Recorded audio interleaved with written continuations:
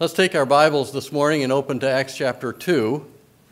We've been looking at the basics of the Christian life. Acts chapter 2. We'll be looking, the title of the message this morning, The Basics of Church Life. Many have called Vince Lombardi the best football coach of all times. I know Detroit Lions fans would not admit that, but he took the Green Bay Packers, who had finished the 1958 season with 1 win, 10 losses, 1 tie, to a season the very next year, 7 wins and 5 losses. The next year he led Green Bay to win 3 straight league championships, won more than 2 more league championships within 7 years, and including the first 2 Super Bowl games, 1966 and 1967. But on one occasion, in a practice, he got so frustrated with the mistakes that the players were making that he said something that's now referred to as the greatest quote in all of football history. He picked up the football and he said, "Men, this is a football." Starting back at the basics, and sometimes we need to do that. This morning I'd like us to look at some of the foundational truths about church life. Some people, I've heard say, we need to have a New Testament church. And you know, it all depends on what you mean by that. Do you realize that the people in the New Testament church, didn't have all of the New Testament? It was still being written. Also, something that makes them different is they had the apostles. The apostles spoke and taught without error. We know that from 1 Thessalonians 2:13. Paul said when the believers received the word of God, they received it not as it was the word of men, but as it was in truth the word of God. The very next book, 2 Thessalonians 2:15, he told them to stand fast and behold the traditions that had been taught, whether by word or our epistle. And so whether it was a spoken word, what they were preaching, or what they were writing, these were all inspired. We don't have apostles today. We have a completed Bible. God has spoken, and it's sufficient. And we don't need extra new revelation. Be careful of someone who says, God told me to do this. Well, if he told you through his word, fine. But beware of the word of faith movement and the things that comes as far as extra revelation goes. Another difference between the New Testament church and the church today is that church discipline looked a little bit differently. God was letting people know right away that he was not to be lied to. And you remember about Ananias and Sapphira, who immediately died and were taken out of the church because Peter said, "You lied not to me, but to the Holy Spirit." So when we say we want a New Testament church, I think what we mean to say is that we want to see God work in a way today as he worked then. We want to see people coming to Christ in faith and salvation. We want to see them being baptized, following the Lord in baptism, and joining a church and being enthusiastic. That's a great word. It means entheos, God in you. Being enthusiastic about who God is and what he can do for others. The Greek word for church, ekklesia, comes from 2 words meaning called out. The church is a group of people who are called out of the world because of a new relationship they have in Christ. We're called out of the world and to Christ, out of sin into God's wonderful grace. So let's not neglect that word church. It's a great word. Many churches are changing their names to be more inclusive today. Some have even dropped the name of church altogether. Horatius Bonar, who wrote way back in the 17th century, saw the problem of a worldly church. He said, "I looked for the church and found it in the world. And I looked for the world and found it in the church." We have become less called out and more inclusive than ever before in church history. So let's look at the beginnings of the church in the New Testament and get back to these basics. There are just 3 points that we'll look at today: the preaching of the New Testament church, the adding to the church, God added to the church daily those that were being saved, and growing. The members continued in the basics. So, first of all, there's an emphasis on preaching. When Jesus ascended in Acts chapter 1:8, he said, "But ye shall receive power. After that, the Holy Ghost has come upon you." And when we come to Acts chapter 2, we find a fulfillment of that word. that this is when the Holy Spirit came upon them, as at Pentecost. The Feast of Pentecost brought the Jews back to Jerusalem that had been scattered. There are three main festivals that the Jews would go back to Jerusalem for. Pentecost was one of them. They had been scattered throughout all these nations, and they were speaking now different languages. And the ones speaking at Pentecost were Galileans. But everyone miraculously heard them speak in their own language. And the languages are listed there. In Acts 2, verse 14, it says, "But Peter, standing up with the 11, lifted up his voice." That is, Peter and the 11. Matthias had replaced Judas by now. Here are the 12 apostles. They're probably the ones who are speaking here, and the people are hearing them in their own language. So what are some of the things that indicate or are themes of elements of Peter's message when he stood up and preached? Number one, he started by refuting the accusations of men. They claimed that these apostles must be drunk to be able to speak like they were, and no one understood them except those in their own language. And Peter said immediately, no, these aren't drunken as you suppose. It's only the third hour of the day. That would be 9 in the morning. And then he clarified by saying, this is the work of the Holy Spirit. Folks, today we need to let people know where they are wrong. There are a lot of different misconceptions about what goes on in a church, and we need to let them know what is really happening. That's what he did. He refuted the accusations. Also an element of his preaching, he based his message on Scripture. It's unfortunate today that people preach messages without using the Word of God in many churches. Here in Acts 2:16, he said, "But this is that which was spoken by the prophet Joel." He was referring to something Joel said in Joel chapter 2, verses 28 and 29. He based his message on Scripture. Third, he preached salvation. Acts 2:21, "And it shall come to pass that whosoever shall call upon the name of the Lord shall be saved." That has to be a part of our preaching today. People need to know how to be saved, how they can have their sins forgiven, how they can know that when they breathe their last in this life, they'll wake up in glory. And it can only be through salvation of what Jesus did on the cross. He preached salvation. He preached God's plan for sending his Son to die, as well as man's responsibility for Jesus' death. Look at verse 23. "Him being delivered by the determinate counsel and foreknowledge of God," that is, God planned this death of his Son to satisfy the righteous demands of a holy God so that we could be saved from our sin. And he also shows man's responsibility in the second half of the verse. "Ye have taken, and by wicked hands have crucified and slain." Fifth, he preached the death, burial, and resurrection of Christ. That's the gospel. It's the core truth that's preached by every apostle in the early church. Acts 2:24, we see it in Peter's sermon. "Whom God hath raised up, having loosed the pains of death, because it was not possible that he should be holden of it." He quoted the prophetic words of David. Acts 2:27, "Because thou wilt not leave my soul in hell, neither wilt thou suffer thine Holy One to see corruption." And he argued that this wasn't talking about the Old Testament of David here. He's talking about Christ in verses 31 and 32. "He, seeing this before, spake of the resurrection of Christ, that his soul was not left in hell, neither his flesh did see corruption. This Jesus hath God raised up, whereof we are all witnesses." So the death, the burial, the resurrection of Jesus Christ must be an integral part of our preaching in our churches today. We sing, "Death could not keep its prey. Jesus, my Savior. He tore the bars away. Jesus, my Lord. Up from the grave he arose." Resurrection because of the death and burial of our Savior. Notice also that he reminded them again of their responsibility for the crucifixion, for the death of Messiah. Acts 2:36. "Therefore let all the house of Israel know assuredly that God hath made that same Jesus whom ye have crucified, both Lord and Christ." There must be preaching that shows that man is responsible for Christ's death. He died in my place.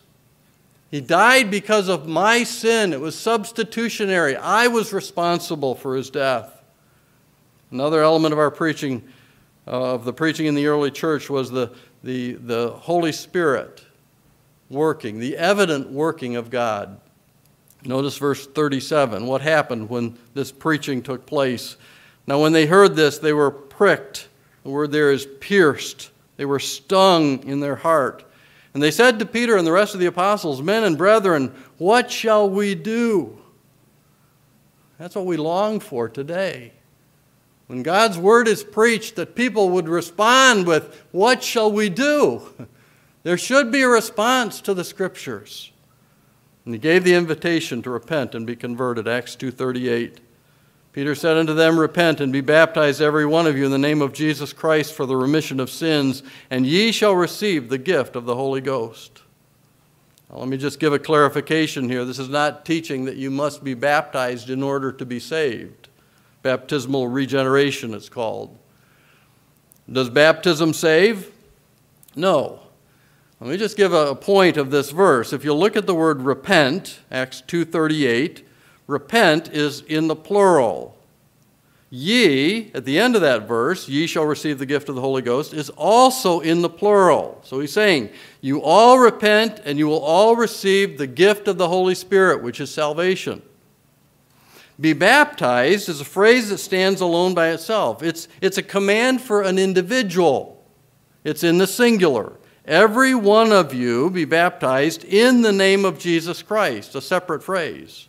So what Peter is saying here is repent for the remission of sin and be baptized. Baptism is an indication to others, a testimony, an outward testimony of what's taken place in your heart. So in the early church, God used preaching to bring men and women to salvation. Not entertainment, not activities, not even fellowship, not dramas and skits, but preaching of the Word of God. Paul said in 1 Corinthians 1:18, "For the preaching of the cross is to them that perish foolishness, but unto us which are saved it is the power of God." Preaching had to take place. Also in the New Testament church, people were added to the church. This is what God's work was. The apostles' work was preaching. God's work was adding to the church. In Acts 1:15, there's a parenthetical phrase that shows us the number of disciples at that time. It says, the number of the names together were about 120. That tells me that there was a list of names. Names represent people. There was a roll to know who was included. Well, he said, what about that word about? Well, it could be a rounded off number, about 120, or it may be that some were peripheral. Their names were on the roll, but they didn't always show up. You know what that's like. Notice the list gets longer. After Peter's sermon, 3,000 people are saved and join the church. They're baptized, saved, baptized, join the church. Acts 2:41. And they that gladly received his word were baptized. And the same day there were added unto them about 3,000 souls. They gladly received Peter's word, the message that he was preaching. That is, they believed the gospel. They trusted Jesus Christ. They followed the Lord in believers' baptism. And then they were added to the church. The order is critical. If we're going to have a church that follows the pattern of the New Testament, these need to be in order. Salvation comes before baptism. That means we don't baptize infants and hope someday they'll come out all right. They'll follow Christ. They'll be saved. That means we don't believe that baptism saves. It is a testimony of salvation after a person trusts Christ. Also, baptism comes before membership. Some people say, well, I don't think that's right, that you have to be baptized immersed in the tank in front of people in order to be a member. Can't I just be a member based on my infant baptism? Well, the biblical pattern is clear. Salvation, baptism, membership. Before we think we're the ones that are doing this kind of work, notice what it says in verse 47 at the very end. And the Lord added to the church daily such as should be saved. God is the one who added people to his church. Salvation is his work. Jesus is the one who said, "Upon this rock I will build my church." Many men build businesses. The church is not a business. Man may build an organization. The church is not an organization. Only God builds a church. This is a spiritual body. It's God who adds to the church. Peter preached his next sermon in Acts chapter 3, verses 12 through 26. It was after the lame man was healed. And the key element of his preaching here in this message didn't change from his first message. He told them they were responsible for the death of Christ. He told them that God had raised Christ from the dead, death, burial, resurrection, again, verses 14 and 15 of chapter 3. But ye denied the Holy One and the just, and desired a murderer to be granted unto you, that was Barabbas, and killed the Prince of Life, whom God hath raised from the dead, whereof we are witnesses. Again, he makes a plea for them to repent. Acts 3:19, repent ye therefore and be converted, that your sins may be blotted out, when the times of refreshing shall come from the presence of the Lord. And now, after this message, notice what happens, Acts 4:4. Howbeit many of them which heard the word believed, and the number of the men was about 5,000. When we were talking about the 3,000, it was souls. But here when we get to the 5,000, it's men. And I believe as in the feeding of the 5,000, the men were counted, but there could have been more. If their wives were included, it could have doubled. If children, could have been more. So over 5,000 here, I believe, were trusting Christ and following the Lord in baptism and membership. Some ask, well, is there a difference between the local and the universal church? When you have that many people, is he talking about the whole universal church or local assemblies? Well, there are biblical references to both universal and local church. The church universal is the body of Christ. It's made up of all believers of all ages, those who are asleep in Christ, those who are still alive. Every believer who has ever lived, that's a part of the body of Christ. 1 Corinthians 15:9 says that Paul persecuted the church of God. He wasn't just going to one assembly. He was going around persecuting, killing everyone in different churches. Universal church. Colossians 1:18. And he is the head of the body, the church. Obviously, the universal body of Christ. Matthew 16:18. Upon this rock I will build my church. There's one church, a universal. But the Bible also talks about local assemblies. A group of, a local assembly, we would call a local church, is a group of baptized believers living in a certain area that meet together for worship, to minister to one another, to observe the Lord's Supper, to fulfill the Great Commission that was given to the church, and to maintain a holy testimony. There are several books in the New Testament that are addressed to local assemblies. 1 Corinthians 1:2, unto the church of God which is at Corinth. Philippians 1:1, to all the saints in Christ Jesus which are at Philippi with the bishops and deacons. Again, those assembled in a local group. Revelation 2 and 3, the 7 churches of Asia Minor are mentioned, local assemblies. So, is it important to be a member of a local church? We're following the pattern in the New Testament. Christians met together in organized assemblies where pastors and deacons knew them and ministered to them. One pastor says in our day, there is not a verse that teaches you must join a church, but the Bible is clear. If you are a Christian, you will join a church. So he's saying, show me in the Bible where I have to join. I can't, but I can show you the pattern. And if you're a Christian, you'll want to be a member of a local church. We saw in the book of Acts that the assembly grew from 120 to 3,000, added to 5,000 more. There are more references in the book of Acts that show numerical growth. Acts 5:14, and I think this is talking about a universal setting. And believers were the more added to the Lord, multitudes both of men and women. In Acts chapter 16, verse 5, here I think it's talking about local assemblies because the word church is in the plural. And so were the churches established in the faith and increased in number daily. So local churches grew in number. They were reaching more people. There are also practical and even legal reasons to join an assembly of a local church. It helps us build our obligation toward one another, to edify each other, to exhort one another, to use our spiritual gifts to minister to one another. It allows us to carry the business of the church out in a legal and orderly fashion. Members are the one who vote. Members are the one who serve. It gives us the opportunity to unite our efforts for missions. Fourth, it provides a time when we share a testimony of salvation. When someone comes, they want to join the church, we say on their profession of faith. And they get to share their testimony of salvation. And so we recognize that. Also, the matter of church discipline taught in Matthew 18 would be pointless if there were no membership. So, membership. God was adding to the church daily. Not only his universal body, but also to individual assemblies, those that were being saved. The church members continued to grow. There are some great verses in this chapter 2, verses 42 to 47, that show us specifically how the church grew. And again, these are the basics of Christian growth in a church. Verse 42, they grew spiritually, and they continued steadfastly in the apostles' doctrine and fellowship and in breaking of bread and in prayers.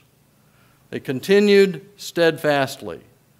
The word continued means to be diligent toward, to persevere, and not to quit.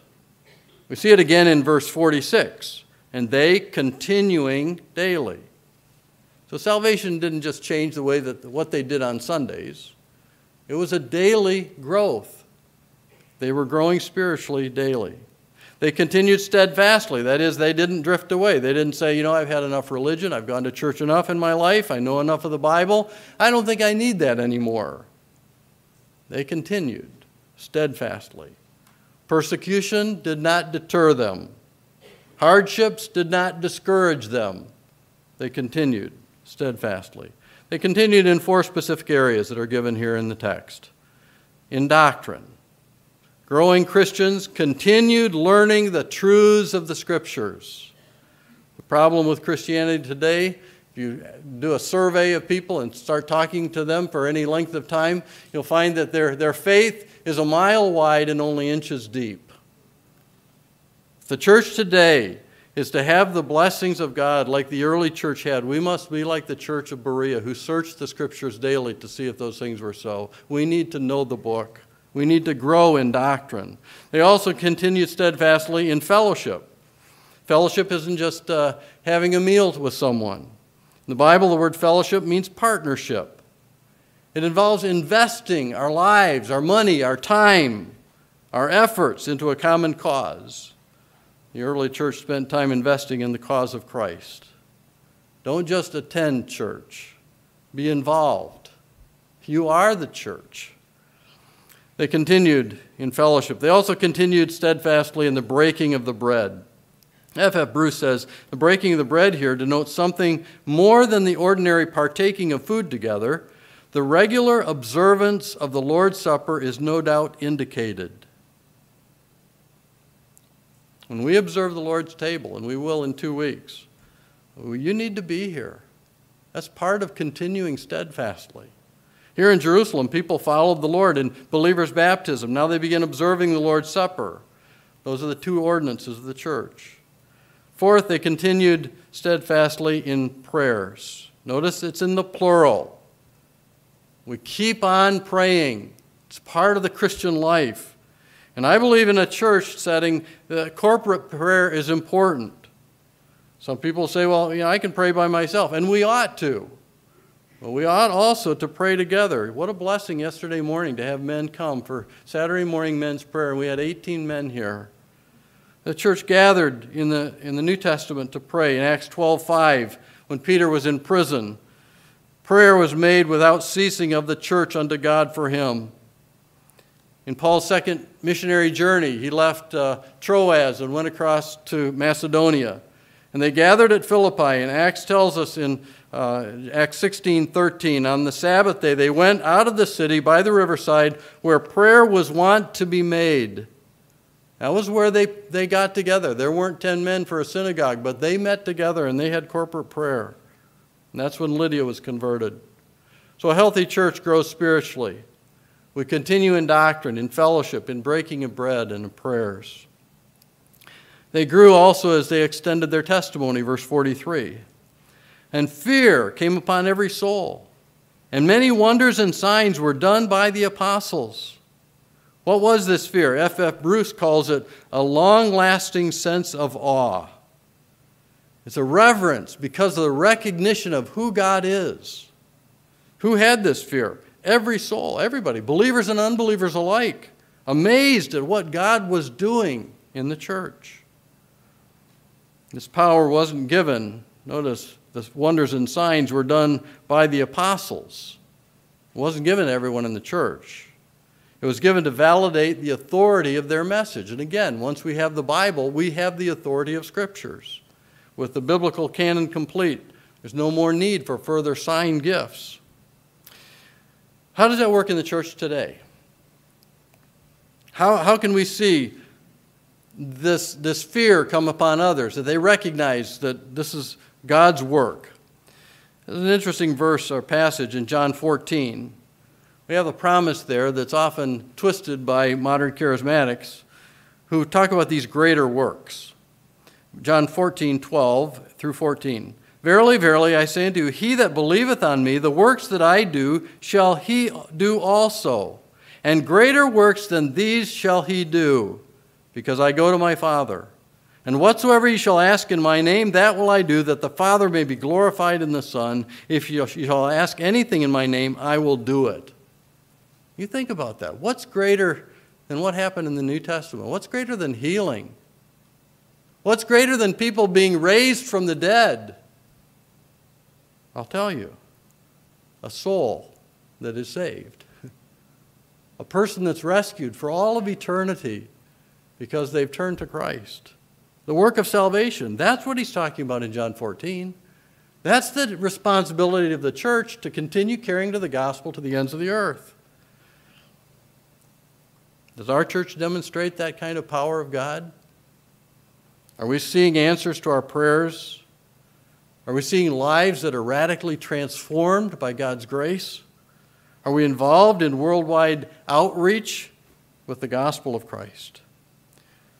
Notice also, lastly, they grew closer together in unity. Verses 44 through 47. And all that believed were together and had all things common, and sold their possessions and goods, and parted them to all men as every man had need. And they, continuing daily with one accord in the temple, and breaking bread from house to house, did eat their meat with gladness and singleness of heart, praising God, and having favor with all the people. And the Lord added to the church daily such as should be saved. They were united in faith. Notice, it says, all that believed. This sharing was done within the church, within the family of God. Everybody in the church was involved. They were united in faith. They were united in love. All that believed worked together. Isn't it wonderful to have that unity because of the love that Christ gives us? They shared that. They sacrificed for each other. And some have said, well, that sounds a lot like socialism to me. And it's been called Christian communism. It's nothing of the sort. Number one, it was voluntary. It was not required under governmental law. It was something that was motivated by the love they had. Second, it was intelligent. Paul had advised the Corinthians in their giving in 2 Corinthians 8:13, for I mean that not that other men be eased and ye burdened. This was something that was a sharing intelligently. This person has a greater need than I do. I'm going to give to them. Third, it was overseen by spiritual men chosen for the task. Deacons were the ones who made sure that the widows weren't being neglected in the daily distribution of the good, of the foods and the funds that they needed. United in faith, united in love, united in worship, verse 46. They continuing daily with one accord in the temple. They were united in their daily routines of life, verse 46. Where? From house to house. They had people over. They were hospitable. What did they do? Here, not talking about a church ordinance, but a meal. They broke bread from house to house and did eat their meat. How did they do it? It's an insight, just a window into what it looked like as they got together in these houses. They ate with gladness and singleness of heart. They were joyful and they were focused. They agreed on things, satisfied that God was at the center of their lives. Last in verse 47, they were united in their testimony. They were praising God. They had favor with all the people. Their lives were attractive to others. And God continued to add daily to his church. Notice daily, as mentioned before, they continued daily in the basics of the Christian faith. And now God added daily such as should be saved. The spiritual state of the church is measured by the spiritual state of every member here. Are you continuing in the most important things? In doctrine, in fellowship, in participating in the Lord's Supper, in prayers? Does your life demonstrate that God is working in and through you in a mighty way that people will see radical transformations taking place because of his word? Are you unselfish in the way that you show love to others in the body of Christ? Let's close in prayer. Father in heaven, we're so thankful for your word. We're so thankful for the pattern of the early church. And I pray that you would help us to do the things that we need to do to allow you to work through us. Lord, we so long to see you add to your church daily such as should be saved. We don't want to just come and just meet and just sing and go home the same way that we came. I pray that you'll help us to be prepared, to be equipped to reach a lost and dying world with the gospel of salvation. We pray in Jesus' name. Amen.